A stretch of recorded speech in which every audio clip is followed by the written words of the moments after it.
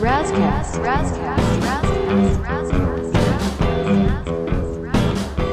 Hello, this is Raz, and welcome to the Razcast. What is this? This is a armchair show where I talk to my friends, creatives, different people I know, just about life and what's going on. On this episode, we are finishing up the interview / conversation with my good friend Rob from Hardcoded Curiosity. And I think you guys are going to enjoy the second part because we just got on some really random topics, honestly. But yeah, remember to subscribe and enjoy. That's a great transition now, because this was also a question was about Avatar: The Last Airbender characters, because it was recommended on Hardcoded Curiosity not that long ago. Oh yeah. So my question to you is, who's the top Avatar character? Your favorite Avatar character, and then / what bending style would you have? Ooh, okay. I love this. Actually, my girlfriend and I have been rewatching Avatar: The Last Airbender over the last couple of weeks, ever since it released, and it's been great. We're already on book 2, and there's so many things that we point out at the show that we love, because we also love Star Wars and Clone Wars and Rebels, and we started watching the how the Mandalorian was made, and so Dave Filoni had a hand in the Mandalorian and in Rebels and Clone Wars. And for people who don't know, Dave Filoni actually was a director on season 1 of Avatar: The Last Airbender, and that's how he got picked up to work on Clone Wars by George Lucas. Mm-hmm. And so that's really cool. So now we're like kind of super fans of Dave Filoni, because this guy really understands storytelling and visuals and just what makes a great story. And it's important for me to talk about this because when talking about my favorite character on the show, it's about storytelling. It's about what the show means, and that is people, right? The show is about people, and it's about growing and growth and being more than what's just expected of you. And there's no one that exemplifies personal growth and change and what it means to be a person and love people more so than Zuko. And Zuko is my favorite character on the show because he has by far the best character arc I've ever seen anywhere. Oh, definitely. Oh, like, you had me there for a second. I was like, where's he going with this? I was like, oh, wait, yep. Okay. All right.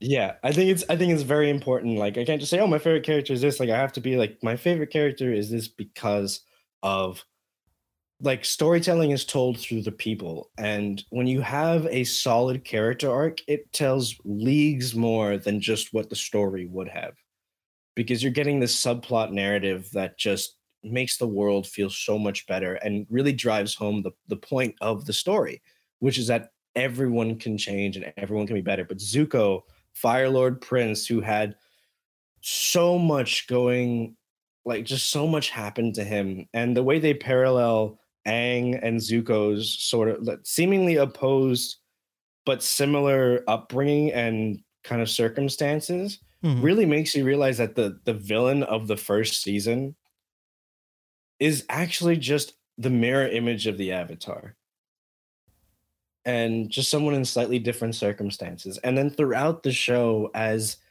he develops as a character, all the little things that they showed, from like subtle dialogue, reactions, his own personality, you see that more as season 1 goes on. But then in season 2, you start to see, because he loses his ship and he has to go into hiding, he starts interacting with people. He is a refugee now, and he is interacting with refugees, and you start to see how he slowly realizes things about the Fire Nation that he already knew, but he kind of grows and learns. And then just seeing that towards the end develop fully, where he fully comes into his own and joins the Avatar. And like that scene, which I can't wait to rewatch, where he kind of sees Iroh again after Jalen like apologizes, and Iroh's like, I was just worried that you were lost.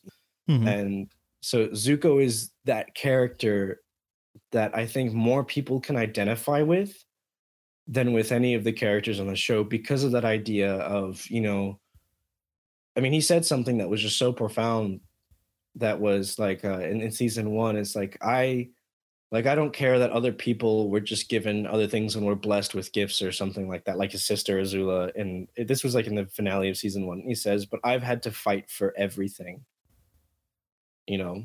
And he has, because he has to fight. And because he had to fight for everything and push for his own things, he grows as a person individually. I think that's important to convey across, is that everyone can change, but it's their individual fight, their individual drive to be better and to fend for themselves that makes you grow. Like, no one can make you grow.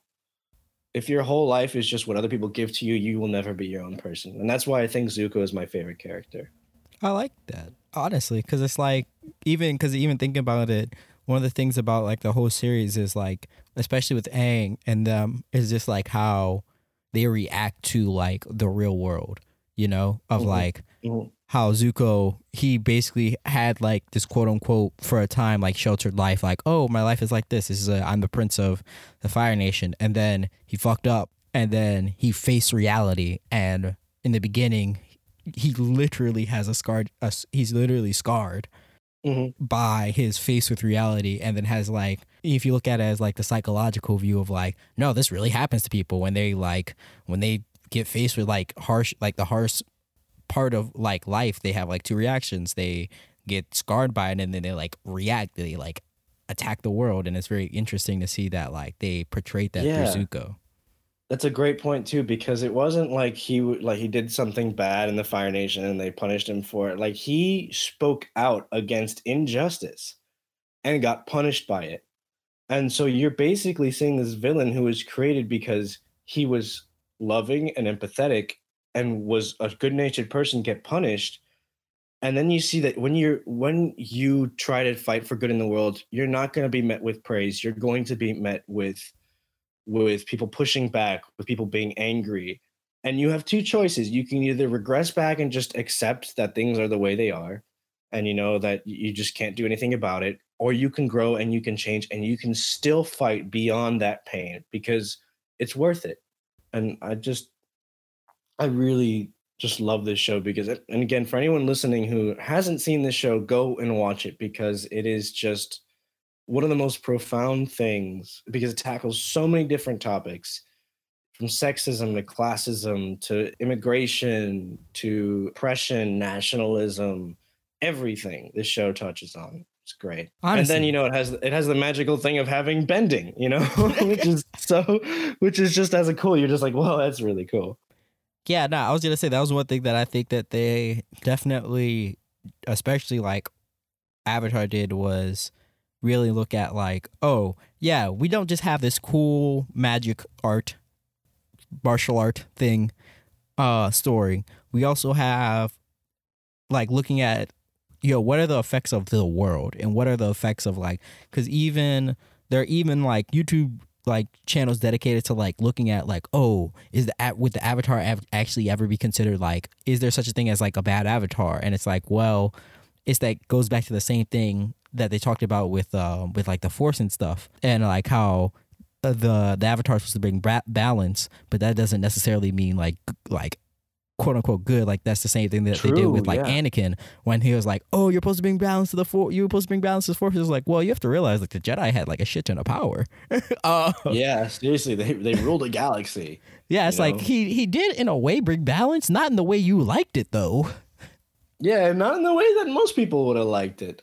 But so to me, that's like, it's very interesting when you have stories like that, and like Star Wars that are taking not just this, which is really big in like more, especially in like really big in Eastern cultures and that type of stuff of like, and like more spiritual things of like, no, we're not just gonna go with good and bad. Like we're gonna say there's a good and bad, but then we're gonna make you think about it. Is there really a good and bad? Yeah. I think that's important because those shows like make you ask these philosophical questions like, are things black and white or is there more? Like, we need to know more, and you as a person need to challenge the world. You know, you need to challenge and try to find for yourself and define for yourself what things mean and what is good and what is bad. And that's what, you know, personal growth is. And these shows really do a great job of that. Oh, definitely. All right. To kind of go back though, I remember you asked me about what kind of bending. Oh yeah, what bending style would you have? Okay, so there's two answers to this question because it could be what would I have like personality wise, or what would I want? And I would want water bending, but I know that given my personality, according to Oreo, I am either a firebender or an earthbender. And I'll take firebender. I'll take What firebender. you have against Earthbenders, my dude? They're my least favorite kind of bending because their philosophy is like they have to sit and listen, and I'm just like I don't want to do that. Like Toph is badass, but uh, I yeah, just the fighting styles that because you know how all the different bendings are based off the different like fighting styles and Shaolin and right. stuff, and firebending just is based off like northern Shaolin style or something like that, or southern, and it just looks so cool and just flourishy and fun. So if I had to choose between those two, like if it was forced upon me, I would go with that. But if I was given a choice, like a full choice, besides being the avatar, I would totally choose waterbending. I mean, I feel like everyone would choose the Avatar. You have access to everything. Yeah, it's just like, well, it's not even a choice. It's just like I get all the choices, all of the above. Oh, that's funny. But so then why water? Why water then? Oh, I've always loved the ocean as a kid and I loved water. And so when I watched the show growing up and I was in the pool, I would pretend to water bend. So it's kind of like a nostalgic thing to me. But also, I just think it looks beautiful. Like the idea that you can just play with the flow of water. I mean, air has flow to itself, but you can't really see it. But water, it's like this form that has a physical form but can also move around. So it's very versatile. Of all of the elements, it's the most versatile. And if there's anything I love, it's versatility. Mm-hmm. Like if I can buy something that'll do 7 different things for me, I love that. And so waterbending, I feel, has that kind of vibe where you can shape the water into anything. You can shape it into a shield or a whip or a sword or use it as a wall or surround it around things and freeze people. So it has all this utility to it. And then if you're really evil, you could do blood bending, you know. So if Right. we were ever to play a D&D world in Avatar, I would probably be a bloodbender, you know, just because that sounds OP. That's definitely something we have to do. Now that you mention it, definitely play a D&D game and have In it with Avatar. like that world. Oh, they need to make. I'm sure there's an RPG book out there somewhere that someone made. There's definitely art. Look, I found the point that I was able to find a specific Final Fantasy game, like not just Final Fantasy, like Final Fantasy 7, like specific Yeah. RPG points out to me that there's everything. Yeah, when we were originally planning, we had like a full party of mages. There was a white mage, a blue mage, a time mage, and Oh, a that red was gonna mage be or something. crazy. Yeah. We Just a should. bunch of OP. Yeah, it was a lot of like, well, I don't know how this is gonna go. Yeah. Uh, That's dope. Speaking of which, that was another question I actually had. So I do know that you have a interest in water and sailing Yeah. and that type of stuff. So I just actually want to know where that came from because like that was one thing we never really talked about as roommates. But then also I found out that you kind of got into like, and that also that like you one of your dreams is to get a boat, Yeah. like that type of stuff. That's stuff that I actually. Where is that from? Because I have no experience in that at all. Yeah, I mean, I'll talk about that really quick, but before we do, man, you have to tell me what kind of bending you want to be, like, or you want to Oh have. You man, never said anything like that. man, I'm all Earthbender, man. Really? I'm all Earthbender, man.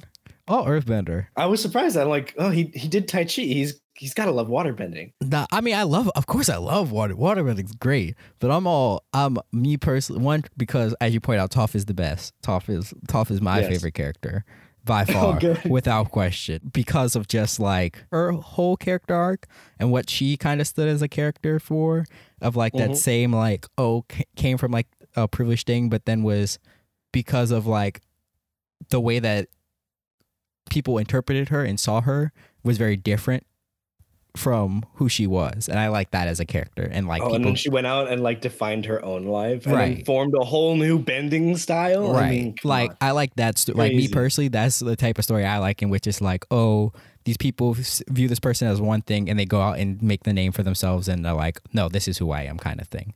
Yeah, there's a big theme for characters defining themselves and becoming their own person, which I think is very important for a kid show, for Oh, any yeah. show, really. And then besides Toph is obviously her best friend, her quote unquote unbest friend, best friend, Iroh. Oh yeah. Unknown best friends, in my view. But Yes. I definitely would say earthbending for the point of, as you pointed, it's like listening. And like I said, my two favorite people are Toph and Iroh is all about listening.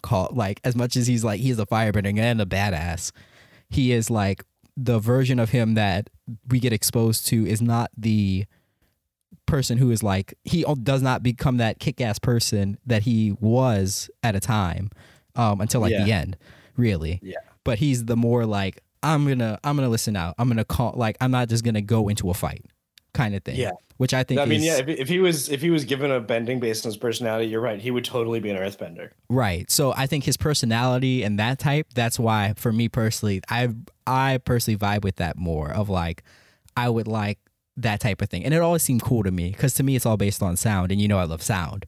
Like, yes. Especially, so that was like, true. Yeah. I would love to be able to just walk everywhere and be able to feel vibrations and be like, okay, there's a person over there. All right. Just echolocation through my feet. Yeah. So that was always a cool idea to me. So I think that's why I really liked earthbending, was particularly how Toph used it, and then how like the whole more philosophy behind it in that way. Interesting. That's great, actually. Yeah. I really like that. It's true. But waterbending is great. It's very great. Yeah, waterbending is awesome for the Tai Chi part all day. Like, there's this martial artist who's being called like the modern day Bruce Lee. His name is Dekio. Mm-hmm. It's very interesting because he also is a very same thing of like Bruce Lee, of being very highly spiritual, highly philosophical, and all of them relating things to water and like moving like oceans and that type of thing. And so to me, that's one of those things of like, if you like Eastern things in any way, you have to be a fan of like water metaphors and water stuff in some way. Yeah. It's like Taoism. It's like all about flowing around things. So yeah. Right. But yeah, back to the sailing thing. What is that interest from? Well, it's one of my many interests because I can't wait for quarantine to end, quote unquote, because I really want to get back into sailing and Krav Maga and rock climbing, because I like just being active in general when I can afford it. Specifically when I can afford it. Specifically when we are not poor. Yes, exactly. But sailing has been something I've always wanted to do because I grew up basically on the water with my family having like a small boat at first, and then they traded that up for a larger one and then a slightly larger one. And then the recession hit and we sold that. But growing up, I basically every weekend until I was 14 went out onto the ocean, and that was like my childhood backyard. And just everything about that experience of just sleeping on the water on a boat, and this wasn't a sailboat, this was just like a motorboat, but sleeping on a boat, waking up in the morning to the ocean, like swimming around, just kayaking through the mangroves in Florida, like it's just a lot of fond memories for me. And again, I love water bending and stuff like that, so I've always been water centered. But sailing is just so magical to me because it's just this, like, an entire massive body is built so that way it can move without any force other than the wind. And so I was like, I gotta try it, I really have to try it. And I tried it, and so many questions were answered for me about like, how does a sailboat move in any other direction than where the wind is going? Like, how can you move a sailboat in a direction other than, like, if the wind is flowing from north to south, how can you move other than south? Right. Because I thought it was just like the wind pushes the sail and the sail moves a boat in the direction that is being pushed. But it's so much more than that. When you're sailing a boat, you're sailing a plane, like a physical plane, just kind of flipped over a little. Mm-hmm. So you have two wings. You have the sail, which is one wing, and then you have the fin on the bottom of the boat, which is another wing. And so what happens is the wind blows against the sail, much like the wing of a plane, and that pushes the sail forward. Like, the sail can be at a diagonal, but because it's a wing shape and the wind's kind of running around, and there's a lot of physics that goes on, of course, but it basically lets it move in every direction except where the wind is coming from. So when you're sailing, it's just this incredible ability to harness the wind to move it, and being able to convert natural energy and manipulate it in a way to move you somewhere is just something very powerful. And of course, when you're on a boat and you're just moving really fast and you're like leaning over the side of the water to keep the boat from like heeling over because of the wind, it's just like you're gliding over the water, and it's just a lot of fun. And I mean, there's just something incredible about flying, whether flying a plane or sailing a boat and moving in general, just like when you're on a bike or in a car, racing a car on a track or going down a mountain on a bike. There's just something so that makes you feel so alive about moving, especially moving fast and fluidly, and even racing too. So like when we were learning how to sail, they had us kind of race each other in these small dinghies, and it was actually a lot of fun because it was like, how do I trim the sail or move it a little bit so that way the wind like makes my boat faster? How do I catch the wind right? How do I get in front or between these other boats in the wind so I can slow them down and literally take their wind from them? So it was a fun because I love mechanics, I love cars and all that stuff. So I just love operating vehicles. And so that's just another thing that so sailing is just like everything together. I don't have to worry about motors or anything like that. I can just sail and windsurf and stuff. It's another reason why I want to learn surfing and stuff like that. That's pretty Nice. much why. Nice. Yeah. Well, you're definitely in the right place for those things for sure. Yeah, exactly. Southern California, beautiful. Nice. Well, cool. Well, while we're wrapping up here, I do have one more question, and Of course. slash this one's gonna be a little bit hard, I feel. But as you are a musician, guitarist to be specific, and I know you like your music, who are your, I would say, favorite slash top 3 guitarists? Oh, that's hard. Wow. And it doesn't have to be in any particular order. No particular order. Just like, okay, that's good. That's good. yeah, not just top, like in like top 3. Can I include bass guitars too? Yes. Okay, cool. Because bass guitar was what I was trained in, and then guitar, so I played both of those. But my favorite musician of all time, who happens to play the bass guitar, and the person who inspired me with music throughout my life is Flea from the Red Hot Chili Peppers. He is someone who takes so many different kinds of inspiration from so many different realms of music. I mean, he was raised in a household of people playing jazz music on trumpet, and he was raised playing trumpet. So he incorporates that into his music. He's a big fan of funk and punk and pop. And I mean, he basically redefined rock playing for bass on his own. And his style of playing, like his music, draws from so many different things. And you can tell in his music that it's so different, so funky, so powerful, so thought through and fun. And on top of that, when he plays live, he's just this bundle of energy. And like that's just what makes watching the Chili Peppers just so much fun. So by all in all, he is my favorite guitarist, bass guitarist, whatever. But then other two, I would have to say, I haven't really thought of this. This is a hard question because I don't really think about these things. Because I knew about Flea because we talked about that on that one because I was like, who else does he like? That's my question. Yeah. I have to think hard about this. Just give me a quick second for me to think a little bit. These aren't I might think of the okay. You're not on record. You can always change. Yeah, I know. I'm like trying to think. I've got another one besides Flea. I'm just trying to think of a third one, and it's just like it's hard. It's hard to really put a name to some master that I'm like, oh, I would love to play like them. I'd have to say, for sure, Hozier is one of my other favorite guitarists because of how his music is just it's taken from blues and R&B and gospel, and so his style of playing is deep and raw and powerful and emotional. And he sings, and he has an incredible voice. And while he sings, he's playing these incredibly complicated, syncopated, multi-rhythm guitar parts that are bluesy and R&B, and that's just very hard to play on their own. And on top of that, he's just singing, and he's singing a melody that is also not simple. It's not pop at all. It's very syncopated. It's very bluesy.